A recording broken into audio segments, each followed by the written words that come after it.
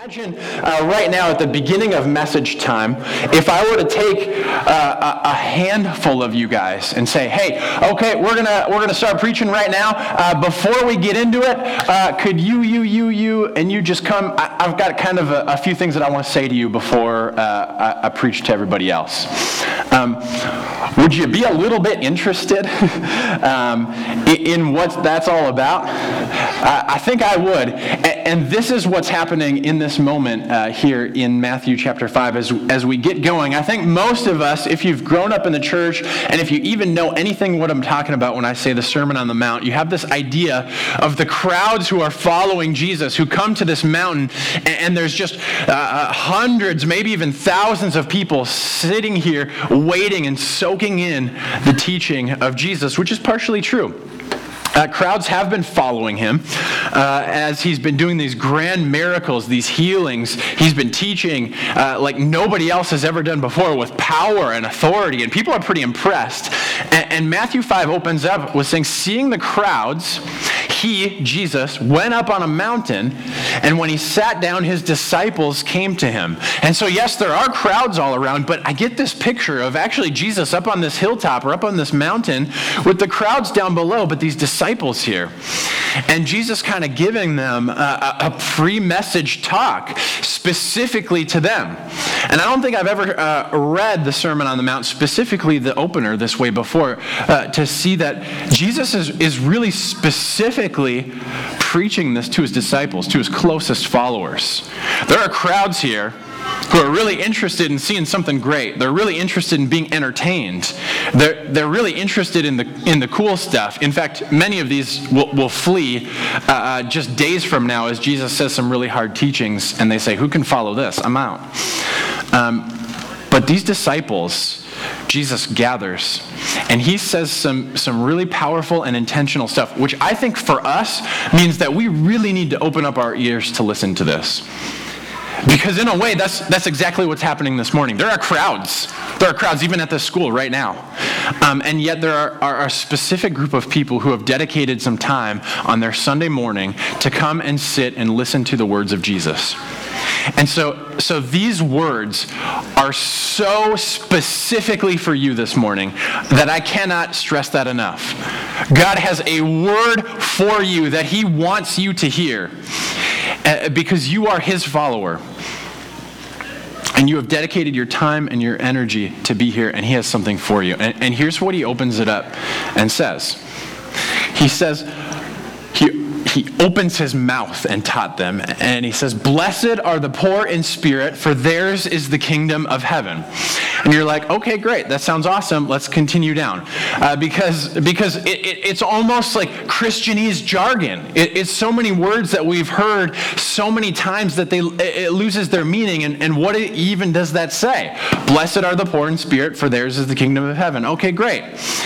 And as I was thinking about teaching these Beatitudes, and my plan was to go through them all today, as I was just looking at this first one and studying it and digging into it, I was like, when I actually sit and read this and think about what it says, this is incredibly powerful. And we all need to hear this. And so I want to walk you through this first beatitude. And it's not my intention to spend weeks and weeks and weeks on each of these, but this one, I was just blown away this week by exactly what this is saying and what this means. And I hope you are too, because this is something that each and every one of you, each and every one of us, so desperately needs to hear. Blessed are the poor in spirit, for theirs is the kingdom of heaven. Allow me to nerd out for just a brief second. The Greek word for blessed here is makarioi. Will you say that with me? Makarioi. Try it. Wow, this is great. You guys are getting free Greek. This is awesome. It cost me $6,000. Anyways, blessed, makarioi. This word means spiritually favored by God. They are given a spiritual advantage. over others who are around them. They are recipients of God's gifts. When God extends his benefits to people, those people are given a title, and that title is Makarioi, blessed. See, I think this is so powerful because our idea or our understanding of blessed is oftentimes either materially or this kind of like intangible spiritual thing that I don't even know. Oh, I'm feeling blessed today, which equals I'm good, I'm not sick, or something like that. Or I'm so blessed because I got a bonus this past year on my paycheck, and that's awesome. And sure, maybe there's a role for that, but the actual definition of this word blessed is so deep and so powerful that it is literally God giving his riches to someone. His intangible spiritual benefits, his riches, he is advancing it on someone. That's one of the like literal definitions, is God advancing his benefits on someone. For someone to become large and long in the blessings of God. And that word is so full right there. And this happens to a subset of people. And that subset is the poor in spirit.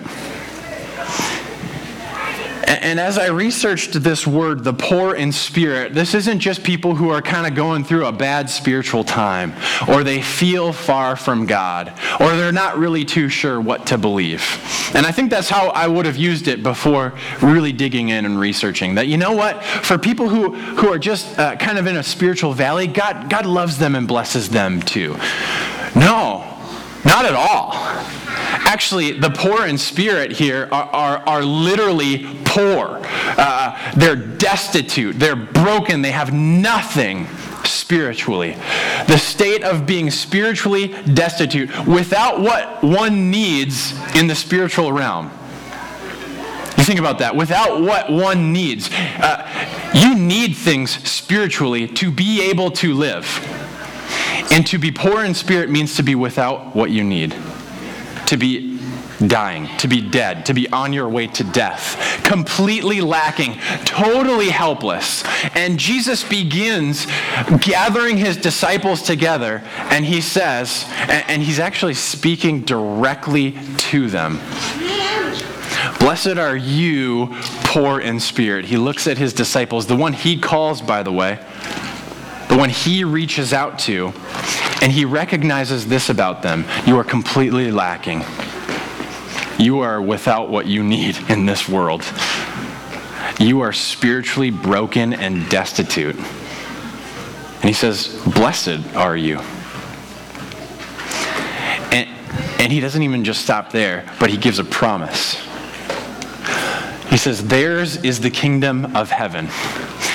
Theirs is the kingdom of heaven. Not theirs will be. Not someday they will receive.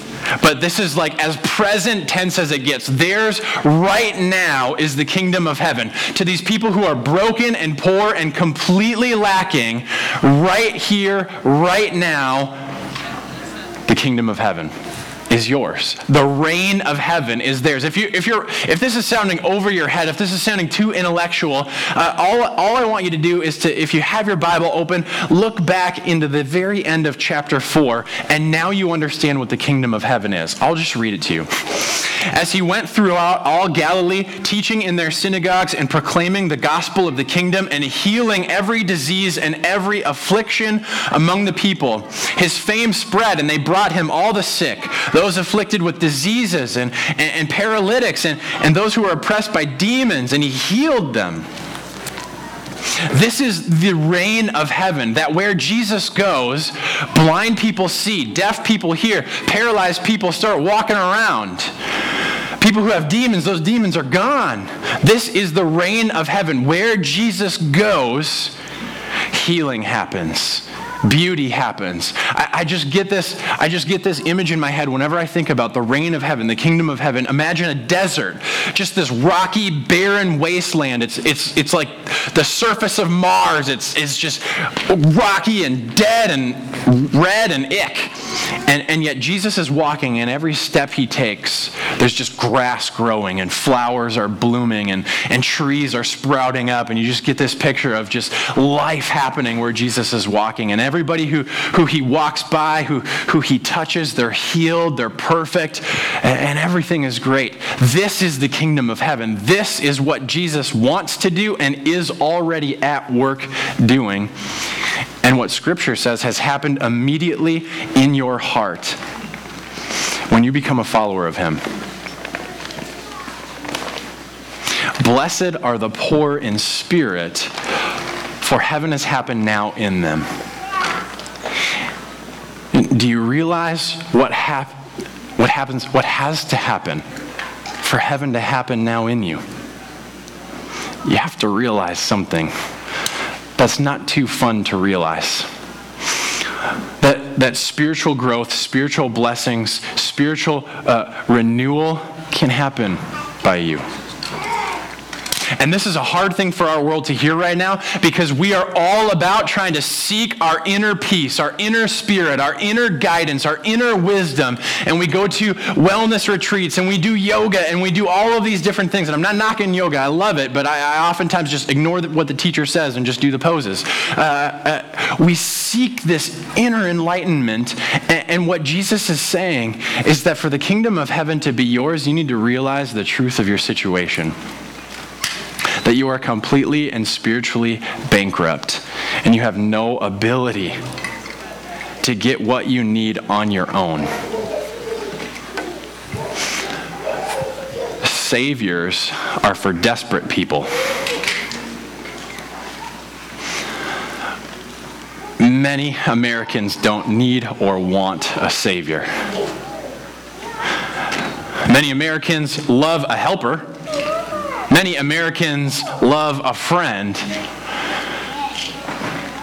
Many Americans want a cheerleader who's behind them in their life, kind of cheering them on as they fulfill their purpose and find their inner meaning and their hope and everything. And God's just back there like, go get them, Tiger, you got this.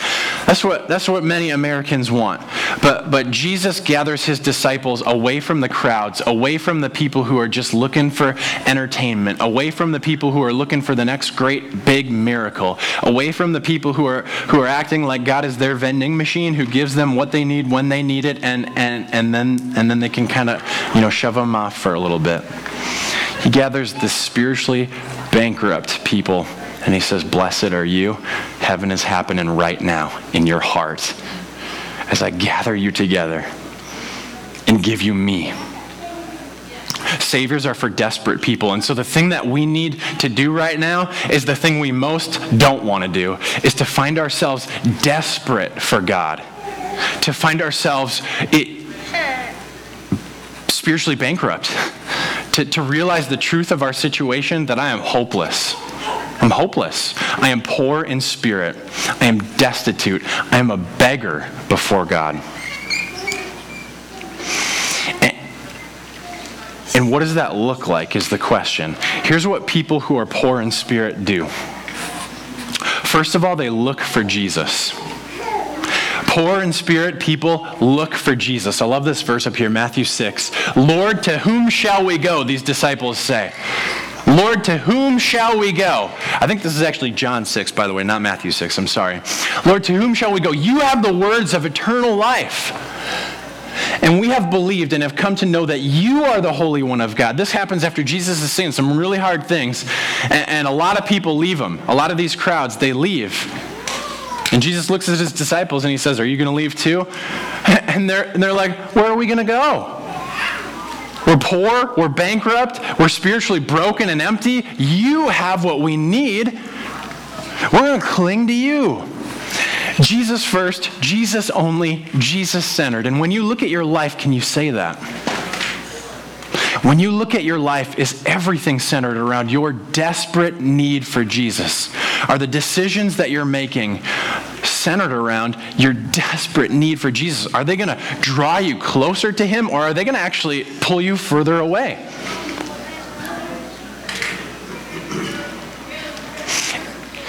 And I love making sure that when we hear Jesus first, we also talk about being Jesus-centered. Because Jesus isn't someone to just check off our list and then move on to second, third, fourth, fifth, and sixth. No, Jesus-centered means he's at the middle of everything that we are, everything we say, everything we do, and it all flows around that. Whether we're at work, whether we're at play, whether we're with our church friends, or whether we're with our non-church friends, everything centers around Jesus and who he is. And people can't help but know that we're a Jesus guy or we're a Jesus girl. It's impossible. It's impossible not to know that because it's just ingrained into who we are. And poor in spirit people seek constant forgiveness. And this is a huge misconception that causes a lot of us spiritual pain, is we have this misinformed belief that the better we are or the further we go down on this spiritual journey, the less we're going to need forgiveness. That is so completely broken. In fact, you will find that the deeper you go on this spiritual journey, the more you desperately need God. The more you desperately need his forgiveness, because you become more and more aware of your brokenness, your helplessness each and every day. And this is the painful thing about following Jesus, is because you feel like you're advancing and you should be getting so much better and you should be getting so much closer, but when you look at your life, it just looks so much worse. And that's because you love him more and more and realize that he is your only hope. He is your only help. And you can't do this on your own. You need him so desperately. And so the further you go, the more broken you become. And that's perfect. And he says, blessed are you, you broken sinner. And the people who have mentored me the most have constantly humbled me as I sit down with them and realize, man, all they do is sit and confess their sin regularly and constantly, and they're apologizing for the way they're talking or the way they're speaking, or they're sitting down and they're taking notes from me, and I'm like, you're 60, I'm 30, well, I should be taking notes. What are you doing? And these people are amazing and incredible people because they've realized how poor in spirit they are and how much God has to give them. Constantly seeking forgiveness. What do poor in spirit people do? They seek spiritual healing and refreshment from the source who gives it to them. They pray. They pray often. They pray constantly. They are regularly at prayer because they believe that their Father in heaven is good to his word when he says, if you ask, I'll give it to you. If you seek, you're going to find. If you knock, the door is going to be open to you, because you are bankrupt and you are destitute, and you know that I'm going to give you everything you need. And the closer to God you become, the more that your prayers are going to become exactly the prayers he wants you to pray. The things that you seek are exactly the things he wants you to seek. The things that you're asking for are exactly the things that he wants you to ask for, and he will answer that with a yes every time. And you will find even the no's become yeses, where you're like, man, that was the best no God ever said to me. Have you ever had one of those no's where you're like, thank God he didn't answer that prayer? I can think of several. Fasting. This is an essential part of Christian life. And one that we don't talk about often, except for maybe when Lent rolls around, which is coming, by the way. And how convenient that we're talking about it before Lent, so you can prepare yourself for a fast. And I think that these words are perfect for that. Is not this the fast that I choose? From Isaiah. To loose the bonds of wickedness, to undo the straps of the yoke, to let the oppressed go free, and to break every yoke. Every yoke, the thing that it presses down on us and forces us in this burdensome work and toil, is that word. And the fast that God wants is the things that will cause us to remove sin from our lives, the things that will cause us to experience the rest and the refreshment he desires. Is it a food? It might be. Is it a social media thing? It might be. Is it technology? It probably is. When you think about fasting, and I encourage each and every person to think about fasting. If you've never fasted, you should. Is think about a thing that causes you either to sin or a thing that gets in the way of you spending time with your Savior. And remove that from your life. And every time you remove something from your life when you're fasting, you need to add something. This is the key. You're not just taking something away just to make yourself sound good or to be able to say, hey, I'm on day 5. How awesome. No, you are adding something, and that something is God and His Word. And so every time you feel that pain of hunger, if it's a food fast, you go straight to prayer or you go straight to Scripture. Every time you feel that desire to take out your phone and jump on Facebook, no, you go straight to God, you go straight to prayer. Every time you take something away when you fast, you add something. In order to remove wickedness, in order to remove oppression, and to experience the freedom God wants from you. Poor in spirit people seek community. They know that this is not a walk to walk alone, but they are desperate for brothers and sisters who believe to support them on their journey, because this is way too hard to do by ourselves. It's way too hard. Day by day, these disciples, every day they went to temple together, they ate together, they received their food with glad and generous hearts, praising God and having favor with all the people. This isn't saying that each day you need to go to church and take communion. No. This is saying you should be constantly, regularly gathering with people who can love you and support you in your spiritual walk and share meals with them. Get intimate with them. Go deep with them. Not just, hey, how are you? Hey, someday we should get together. Hey, that'd be great. And then it never happens. No, do it. And do it regularly and constantly. And the last one is this.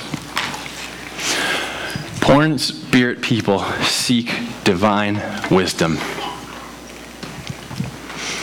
Poor in spirit people seek divine wisdom, head knowledge, and heart action. It's not just filling my head with smart things so that I'm a smart Christian and I can answer any debate or argument you want to throw my way. No. It's to protect myself from spiritual oppression and to advance this kingdom that has already reigned in my heart into this world.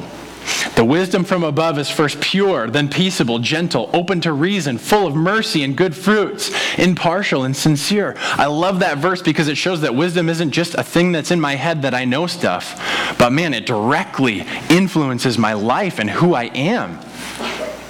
And this Colossians 3:16, let the word of Christ, His word, His teachings, His scripture dwell in you richly. I've said this probably each Sunday since the new year because I think that this year everybody should know the Bible in and out and deeply. Let this word dwell in you richly. If you want to compete against someone, compete against knowing the Bible better than anyone else.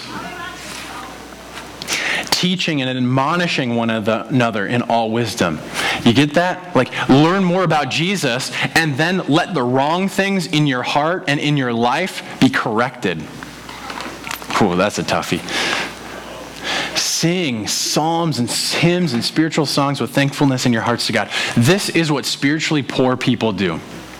They are constantly seeking forgiveness. They are chasing after Jesus. They are seeking the refreshment and the renewal that only He gives. And they're seeking the wisdom that comes from Him from above because they know this. And this is the quote I'm going to end with. The theologian I love the most, good old Martin Luther. His last words on his deathbed were this: "We are beggars. This is true." The person who has written more collective works than I will be able to read in my lifetime. The person who has quoted one of the most of all Christian leaders and church fathers. This man who has started a movement that has reinvigorated Christianity from staleness. He says, we are beggars. This is true. As he dies, he realizes, I'm a beggar for anything and everything God can give me. And he realizes on his deathbed, He's about to receive it all in full. My prayer for us as we leave today is that we would know that we are beggars and that we would come before God as beggars. Please, give me anything. Give me everything. Whatever you have to give, please. And he will look at you and he will say, blessed are you, poor in spirit. Yours is the kingdom of heaven. Lord, we are beggars. This is true. Though we don't always act it, though we don't always feel it, though we don't always believe it, though we constantly try to rely on ourselves, to rely on those around us, to rely on our circumstances, we are beggars. I pray, Lord, that you would break us down from self-sufficiency. Break us down from spiritual, pick us up by our own bootstraps theology. And that we would desperately come before you on our knees with our hands open and ask for anything and everything that you'll give us, knowing that you will. I thank you, Jesus, for the cross that shows this in full. When we were broken, when we were lost and helpless and hurting at just the right time, you sent your Son to die on that cross and by his blood to forgive us our sins, to cleanse us from our unrighteousness, and to restore us to you. Lord, we are beggars. We need you. Fill us, and within our hearts, right here, right now, bring heaven. We pray this in your holy name. Amen.